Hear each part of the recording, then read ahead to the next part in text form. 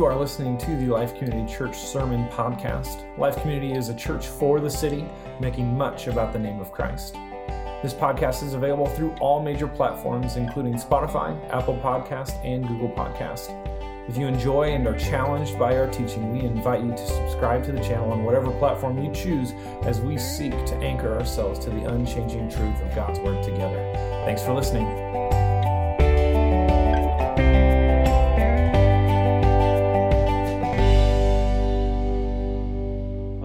Everybody, good to see you.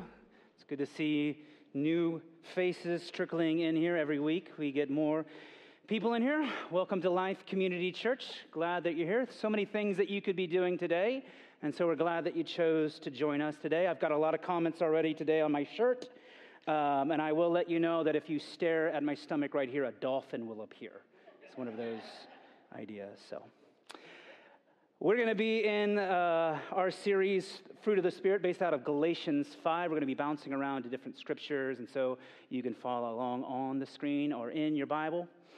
There was a man, his name was Clarence Jordan, and he was an unusual man of abilities and commitments. He had 2 PhDs, one in agriculture and one in Hebrew and Greek. This guy is nails. Like, there are hardly any people that I could ever imagine having those sorts of PhDs. And he could have chosen to do whatever he wanted to do in his life, but Clarence Jordan decided and chose to serve the poor. And so in 1940, he founded a farm in Americus, Georgia, called Koinonia Farms. I always want to say Narnia for some reason, but it's Koinonia Farms. And it was a community of poor whites and poor blacks coming together over agriculture and supplying each other with needs. And as you may guess, that idea did not go very well in the Deep South in the 1940s. And ironically, much of the resistance came from good church people that Clarence Jordan knew. They followed the law of segregation as well. And the people of this town did everything they could to stop Clarence Jordan. They would boycott his farm. They would slash the tires of his workers as they came into town. Over and over again for 14 years, they tried to put an end to this farm. And then finally, in 1954, the Ku Klux Klan had enough. They were going to put an end to Clarence Jordan once and for all. And so they arrived one night with torches and guns, and they burned down every building on that farm except for Clarence Jordan's house, which they riddled with bullets. And Jordan noted that the voices that he heard from the Klansmen that night were familiar. They were the voices of people who sat in the pews next to him, and one of a news reporter that was well known. And the same day, that news reporter came to the farm to interview Clarence Jordan. And the rubble was still smoldering, the land was scorched, but what he found was not Clarence Jordan fleeing, but he found Clarence Jordan in the field, hoeing and planting. And the reporter remarked to Jordan, he said, "I heard the awful news, and I came out to do a story on the tragedy of your farm closing. And Clarence didn't pay attention to him. He just kept planting and hoeing. And the reporter kept prodding and poking, trying to get a rise out of this very gentle, quiet, determined man who seemed to be planting instead of packing his bags and leaving. And so finally, the reporter said with a very haughty voice, "Dr. Jordan, you've got 2 of them PhDs. And you've put 14 years into this farm and there's nothing left at all. Just how successful do you think you've been?" And Clarence Jordan stopped hoeing and he turned to the reporter with his piercing blue eyes and said quietly but firmly, "About as successful as the cross." Sir, what you don't understand is that we're not about success, but we are about faithfulness. And we're staying. And from that day forward, Clarence Jordan set out to rebuild his farm. And that farm still stands today as an inspiration to all of us in Americus, Georgia. What a radically different approach to life that Mr. Jordan believed in. He had all the acumen, all the prestige, 2 PhDs, and some prolific fields. He could have made a name for himself in the world in big ways. However, the pull to be successful and live out the American dream was not appetizing at all to Clarence Jordan. Success for Mr. Jordan didn't center on the attainment of things in his life. It wasn't about building prestige and honor and his finances and acquiring things. Mr. Jordan had a different vision of success, one that saw faithfulness as the highest virtue and standard. Mr. Jordan was loyal to God and no one else. And his faithfulness produced something of greater esteem than successfulness: fruitfulness. Clarence Jordan's life had the unique flavor of Christ that the world so desperately needed. And you can still see his influence today in another charity that he started called Habitat for Humanity. And during the civil rights fight in the 1960s in the South, it was said that Mr. Jordan chose not to participate in the marches and the demonstrations of the era, although he agreed wholeheartedly with them. He believed that the best way, the most effective way to change society was to live in community with others as one who lived a radically different life. And it was his faithfulness that brought his fruitfulness for his joy and for God's glory. You know, we spend a lot of time in this world, a lot of time and energy and effort focused on teaching the next generations behind us what it means to be successful. We train them to the means of how we become successful. We earnestly desire above most everything is that our kids and our grandkids would just be good. And so we train them and we equip them and we model them for how they can be successful and how they can be good. And today, increasingly, we invest and spend more in our kids' athletics to be great athletes or good athletes that just fit in than most third world countries have per capita income. But how much time do we invest and model to the next generation, to our kids and grandkids, to our coworkers, what it means to be faithful? Because overwhelmingly, the societal pressure views success as going to school, getting into college, getting a degree, finding a job, having a family, gaining promotion, and then retiring to die in leisure. That is the American dream.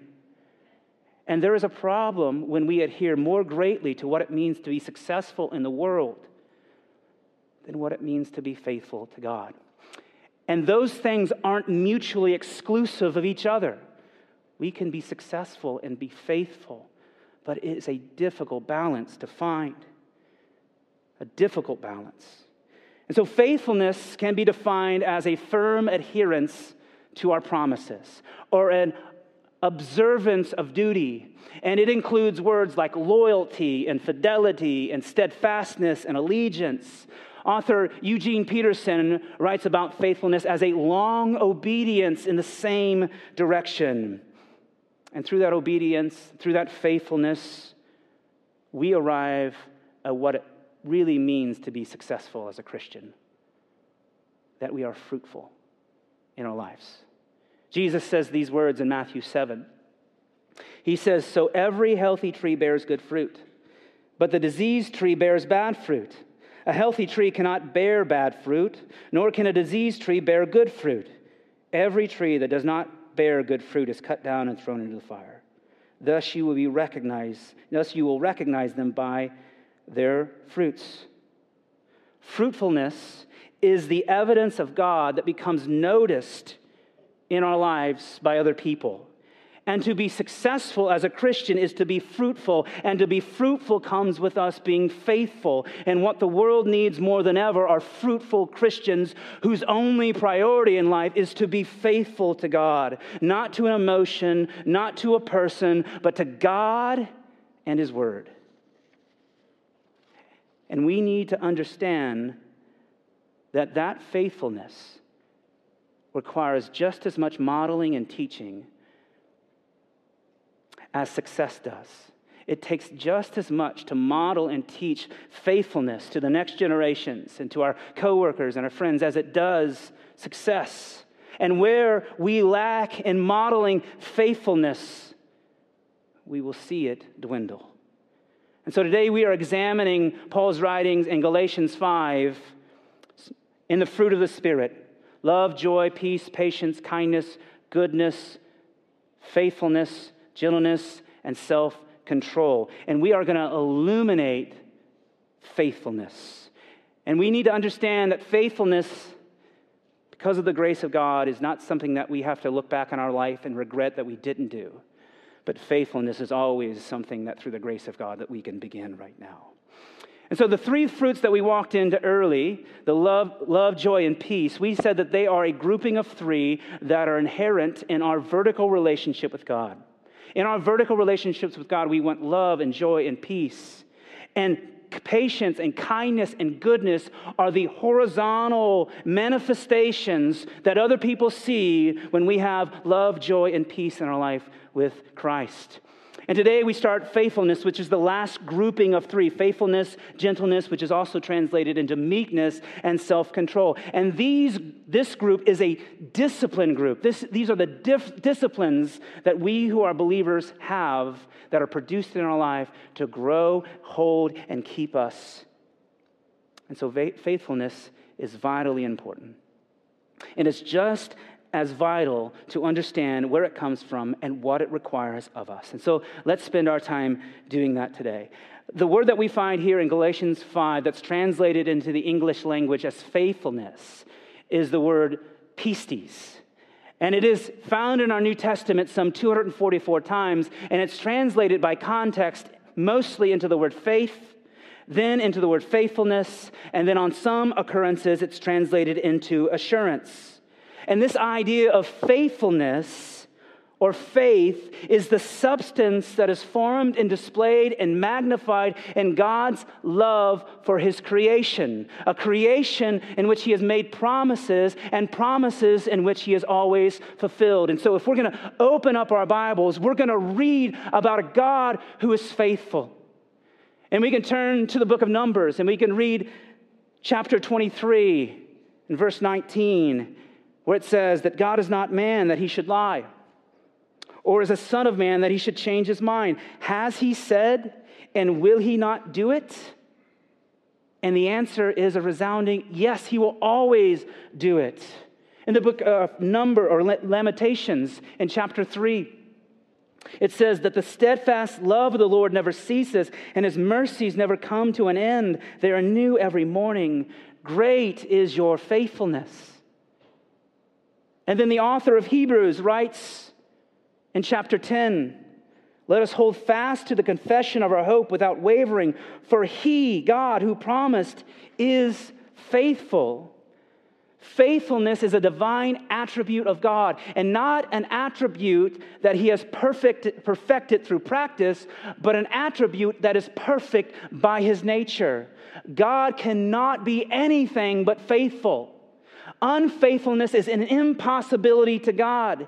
He has always been faithful to His people, and He can never be anything less than faithful. Now that faithfulness, that doesn't mean Lucky Charms and mansions. Doesn't mean the good life. Faithfulness doesn't interpret that way. It simply means that God will always live up to His word, even in the midst of my struggle.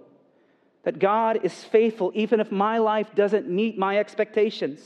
Because faithfulness is less about God blessing me with the life that I desire and more about God keeping me by the love in which I do not deserve. So listen, God is committed to you. And He has been nothing less than committed to you.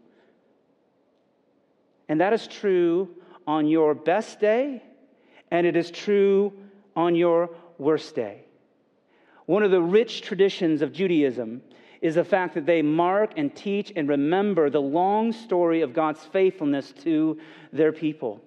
And so if you were around Jewish people in the time of Jesus, you would know that they would have known and remembered and memorized the story of God's faithfulness in the Exodus. the story of God's faithfulness in the desert and the deliverance into the promised land, you would have known by memory the faithfulness that God showed to King David, the faithfulness that God showed to his people in defeating the enemies of Israel. You would have known his faithfulness, and you would have known that, and you would have seen it, because the people back then share a common quality with you and I. We are a people who tend to forget. And it is quite often the case that we focus on our present circumstances of heartache and struggle and forget the long story of God's faithfulness to us. We need to remind ourselves that God is committed to us, and he will be nothing less than committed to those who have faith. And then he has commanded that we would display in response the same faithfulness that God has shown to us. And Paul writes in 1 Corinthians chapter 4,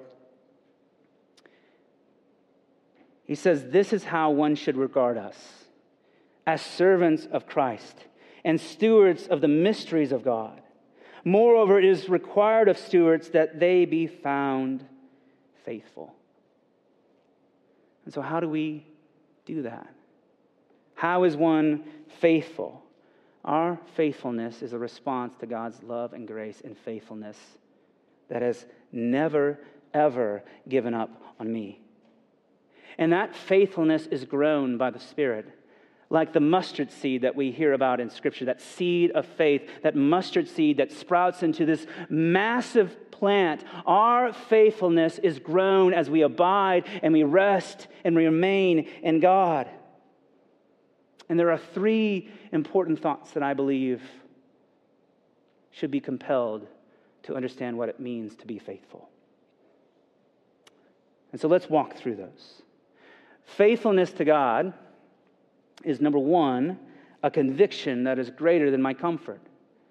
It's a conviction that is greater than my comfort. And when I say conviction, I'm not talking about you doing something wrong and then feeling like it was wrong. It's not a conviction of sin. This is a conviction in thought or belief that you hold strongly, firmly. And many of us in this room have great conviction over things that we love and believe, so much so that we will allow those convictions to cost us our personal comfort. There may be people in our lives that we love, and we love them so much, and we have great conviction in our love for them, that if they were stranded on the side of the road, that we would allow that interruption to supersede my normative expectations of how my day should go or how my life should go. We will let that love and conviction supersede my desires to serve them and their cause. That is faithfulness. If I am to model faithfulness to the world, to my kids, to my coworkers, it will be seen and known through the sacrifices that I'm willing to make to serve the kingdom of God before the kingdom of me. Does my belief in Christ, does my belief that God's word contains the flourishing wisdom for humanity, does that belief show itself in the decisions and choices I make in my life? And even in the fruit of the Spirit that we've spent so much time on already. Love, joy, peace, patience, kindness, goodness, faithfulness, gentleness, and self-control. If the fruit is not guided, directed, and authored out of conviction that what I need most and what the world needs most is the costly peace that was purchased through Christ for my sin and my rebellion, they are not the fruit of the Spirit, but they are preferences that serve me. The fruit is produced out of faithfulness to God, to His Word, and it cannot be detached from who He is and what He has said. If I love, it's a love that is faithful to God. If I show kindness, it's a kindness that is faithful to God. If I show meekness, it's a meekness that is faithful to God. In all things, I am faithful to God.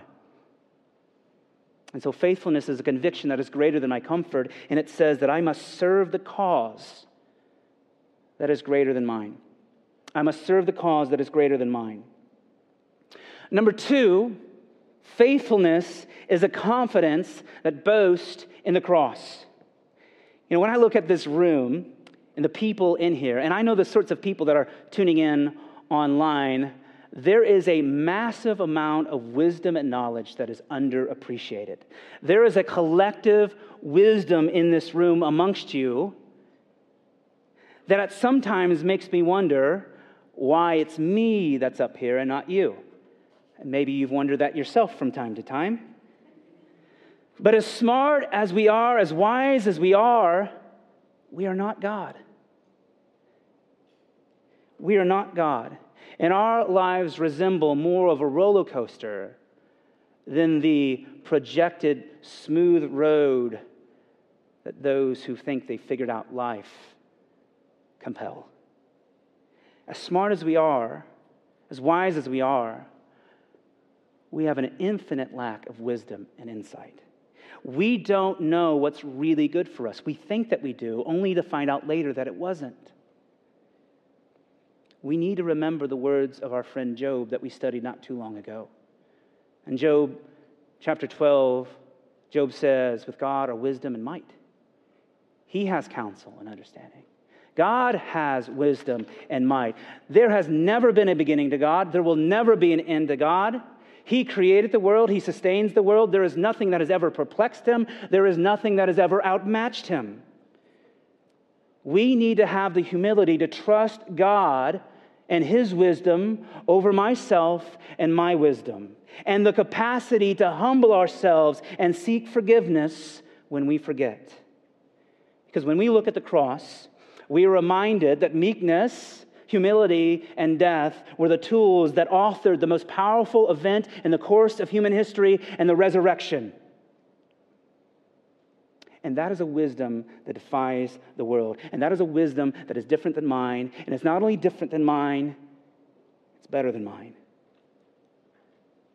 And so faithfulness is a confidence that boasts in the cross. And it says that I must trust in a wisdom that is outside of mine. I must trust in a wisdom that is outside of mine. And number 3, faithfulness is a commitment to a long obedience that produces fruit. Christopher Wright, who I've mentioned before in this series, wrote a book called Cultivating the Fruit of the Spirit. And in that book, he talks about visiting a newborn baby. He says if you would go visit a newborn baby and you would see this baby mere days after it was born, you will be awestruck by its beauty. You would praise God for His goodness. Maybe you don't like babies that much, but this is the normal people who like babies. This is how they would feel. Now, if you came back and visited that child 9 or 10 months afterwards, and you walked in the room and they were the exact same size, they acted the exact same way, and all appearances and actions, that baby was the same from the day that you met them first. That 10-month-old baby looked and acted still like a 2-day-old baby. You wouldn't leave that room going, oh, that's a beautiful baby. What would you leave that room saying? What's wrong with that baby? What's going on behind that scene? It would lead to lots of questions about what's going on. But in the realm of Christianity today, there is this idea that you can be a believer in Christ without ever looking like Christ. That you can have faith in Jesus and not begin to look more and more like Him as you mature in Him. And that, for some reason, has been deemed acceptable. But we should be asking the same questions of ourselves as we should of a 10-month-old baby that acts like a newborn. The decision to follow Jesus isn't one and done. It's not a check mark that gets us heaven. It's an invitation into a long obedience where the grace of God and the Spirit of God transforms us into something utterly different than we ever thought was possible in our life. And we must be more serious about that process than anything else in our life, because faithfulness to God will bring fruitfulness for God. But we far too often settle for trying to look fruitful than to follow the hard road of being faithful.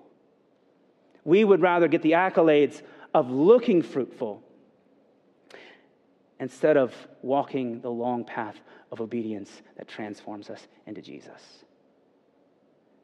I'll illustrate that by telling you a story. I had a friend who I had a conversation with that centered around an unhealthy desire for them to control the people in their lives as a product of them not dealing with their own issues.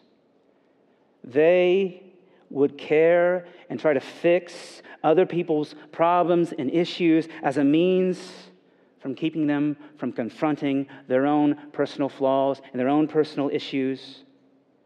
I asked them a very pointed question about their kids when they left the house. They're an empty nester. And I asked, when your kids left, how did that go? And they said, not very well. Because the only person I had to look at was myself. And then they responded, but then I had grandkids. And the process started all over again. I think it can be said of the church that sometimes we prefer catchy strategies and programs that make us look fruitful without ever walking the hard road of faithfulness. We prefer to create energy and events where I can begin to deal with fixing the problems of others who are worse off than me as an excuse for not dealing with my own waywardness and my own issues. Christ, first and foremost, has asked us to be faithful to Him in heart. He has asked us to be faithful to Him above ourselves. He has asked us to be faithful to His wisdom. Often we take on the projects of other people because we don't want to walk and face the humbling process of dying to self as we let Jesus journey into the most ugly, vulnerable parts of ourselves that He might, through His grace and His love, transition them from our own kingdoms to the rule and the reign of His kingdom by our confession and repentance and prayer and leaning on one another. We shortcut faithfulness because we like the acclaim of what it means to be fruitful. And so we want nothing more than to be faithful here at Life Community. We don't want strategy. We don't want flashy marketing. We believe that it is faithfulness that produces fruitfulness. And if you meet a spiritual authority that claims authority over you, and you can't look in their life, and you can't see the evidence of Jesus Christ transforming their life into one image of Christ to the next, then you ask them some very hard questions. And that applies to me. I love to teach. I love to pastor. But I care less about being the best teacher. I don't care about having the biggest church. But you confront me if you can't find the evidence of Jesus Christ growing in my life. That is loving me. You hate me if you don't. Because faithfulness is all that matters. We have one concern, Christian, and it is to be faithful. To be faithful. Not successful, but to be faithful. It is a long obedience in the same direction. The Gospel of Matthew talks about a parable called the parable of the talents. And it's about a king who leaves. And upon his leaving, he gives his servants some property, talents. It's a unit of money. And he gives these servants talents for them to use and invest because he's going to come back. And upon his return, after a long while, he calls these servants into his presence and asks them how they did. And there's one who did nothing with his talents.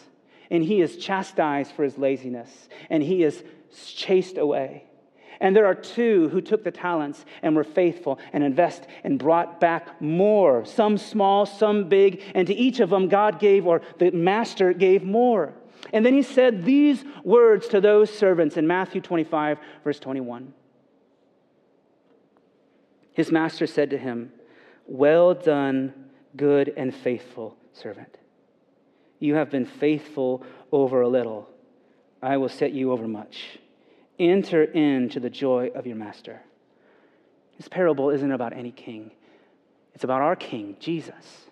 And it's not about just any servant. It's about us. We are the servants of Christ. And what the Lord will commend us on when we enter into His presence someday is not how much stuff I owned, not who I knew, or how many things that I did, but how faithful I was to Him. Well done, good and faithful servant. Those are the words that we will long to hear when we enter glory someday from our Savior. And so, friends, we can let the world have its pleasure, for it's short in season. But for you and I, let us be faithful. You be faithful.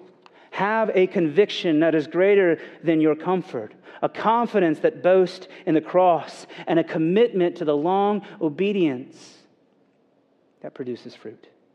You be faithful. And if you're young in here today, do not get trapped up into the chasings of this world that tells you success looks like this. You be faithful. Be faithful to God and live a radically different life for Christ in community with others. That is how we change the world. That is how we're fruitful. That is how Jesus changed the world. A radically different life in community with others. Be faithful. Let's pray. Father, it's true that we so often get taken away with the strategy and the knowledge of the world that is teaching us how to be successful and how to be a good person. And Father, it is at the cost of us learning what it means to be faithful to you. And so, Lord, by your grace, will you just compel our hearts, convict our hearts of where we've made this life about being successful and acquiring. Will you help us to just be faithful? That we wouldn't pursue the accolades of looking like we have it all together, look like we're being fruitful, but we would be committed by your Spirit, through your Spirit, to the long path of obedience that transforms our life. God, let us be a faithful people. Let us be a church that is faithful to you and to one another, that we might be fruitful to our community and to our world. And we pray this in the beautiful name of Jesus Christ our Lord. Amen.